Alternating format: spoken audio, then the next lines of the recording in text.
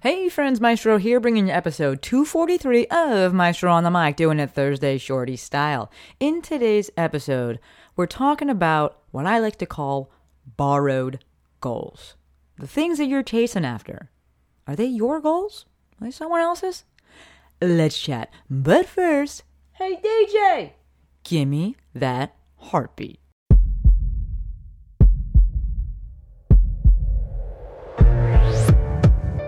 This is Maestro on the Mic, a podcast designed to help you change your mindset and your life. It is time for something new. Join host Dr. Shante Cofield, also known as the Movement Maestro, on a journey to see the bigger picture, Open your eyes. find your passion, and discover how movement unites us all. Let's get it poppin'. This is Maestro on the Mic. I'm the Maestro, and you're about to get maestrofied. 3, 2, 1. Hello friends, Maestro here, and welcome back to my favorite podcast. Alexis, that was for you. So today we're going to be talking about borrowed goals, and that's actually why I changed up the little intro music thing there, because the question that I have right now in time is, are your goals you? And how does that relate to that little intro song? Because that intro, you folks know, if you don't, well now you do, I love me some country. And so, very much I believe how you do anything is how you do everything. And, are you able to show up as you in the way that you want? Or are we doing things for other people? Are we setting goals based on other people and what they want and what they've told us we should want? As a quick aside, there may be some background noise.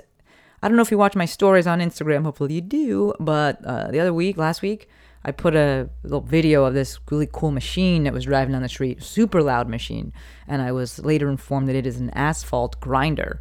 So they are grinding asphalt and doing I don't really know what they're doing. They're doing it kind of down the street, but it's close enough and the machines are loud enough that you may hear some noise in the background, and I could wait until later to do the podcast. But also, if you follow me on Instagram, you know that I always say, don't stop the flow. That's the number one issue I see with creators is that they're like, I'll do it later, or, I'll come back to it, and that energy isn't there. So if you have an idea, if you got energy and you have the time, run with that shit right when it hits. So I'm recording, it's like 9:30 in the morning on Monday. This will go out in like 2 weeks. But I've been thinking about this, so I am recording it. So back to the main topic of borrowed goals. I'm not sure who I heard that phrase from first. It's not mine. I definitely heard it from someone. I'm pretty sure it was a female, and I don't remember who. So if it's yours, and you heard it from you, thank you. But I was talking about this, and I actually just hopped on a kind of webinar thing I did with Karen Litzy, and it was just the concept, the phrase, the messaging around it was just so well received that I was like, let me hop on and also do a podcast. Now, I don't know about you, but I feel like I've been being bombarded with messaging about growth. Scale your business, grow this, do more of this. In a time where productivity was really, really championed, which I'm not against, we get a lot of this messaging, which I'm fine with. I'm not here to say stop with that messaging. I'm here to say, as the recipient of that messaging, take a moment and think, what are my actual goals? So I was having a discussion in the DMs with my boy Danny Matei. You know I love him. And he said something along the lines of, you're going to have to move because taxes are so high in California. And they are. And I don't really care. And I was like, I don't have any kids, Danny. I'm not married. I don't have any kids. I just got Rupert. I'm doing just fine. I don't really need to actually make more money. And I sat with that for a while afterwards. And he was like, you make a great point. Danny's my boy. I sat with that for a while. And, my business is doing great. And I did that hard pivot into digital business. And you folks have been reaching out and saying how much you love the content and stuff. And I truly, truly appreciate it.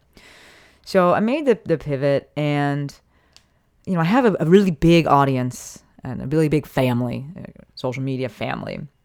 And a lot of other people that are in the space are like, you need to do this thing. Not you need to. No one's saying that. You should do this next. Do this as your next venture. This is the next step. And some of the things I held off with because I was just like, no. Like, I don't want to do it. I know how I am. If I want to do something, I do it right away. If I'm dragging my feet on something, that is my nervous system's way of saying, you don't want to do that shit.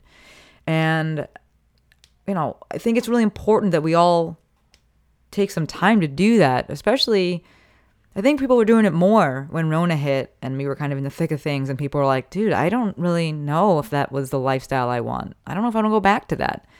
And I know school is starting, and for all of you homeschooling parents, especially, I see the burden falling on the moms. Bless you. I know there's a time of reevaluation yet again. But I hope that everyone's taking the time to sit and be like, is this my goal? And asking that important question of, why do I want this thing? Do I want it because it'll impress someone? Do I want it because I actually need it?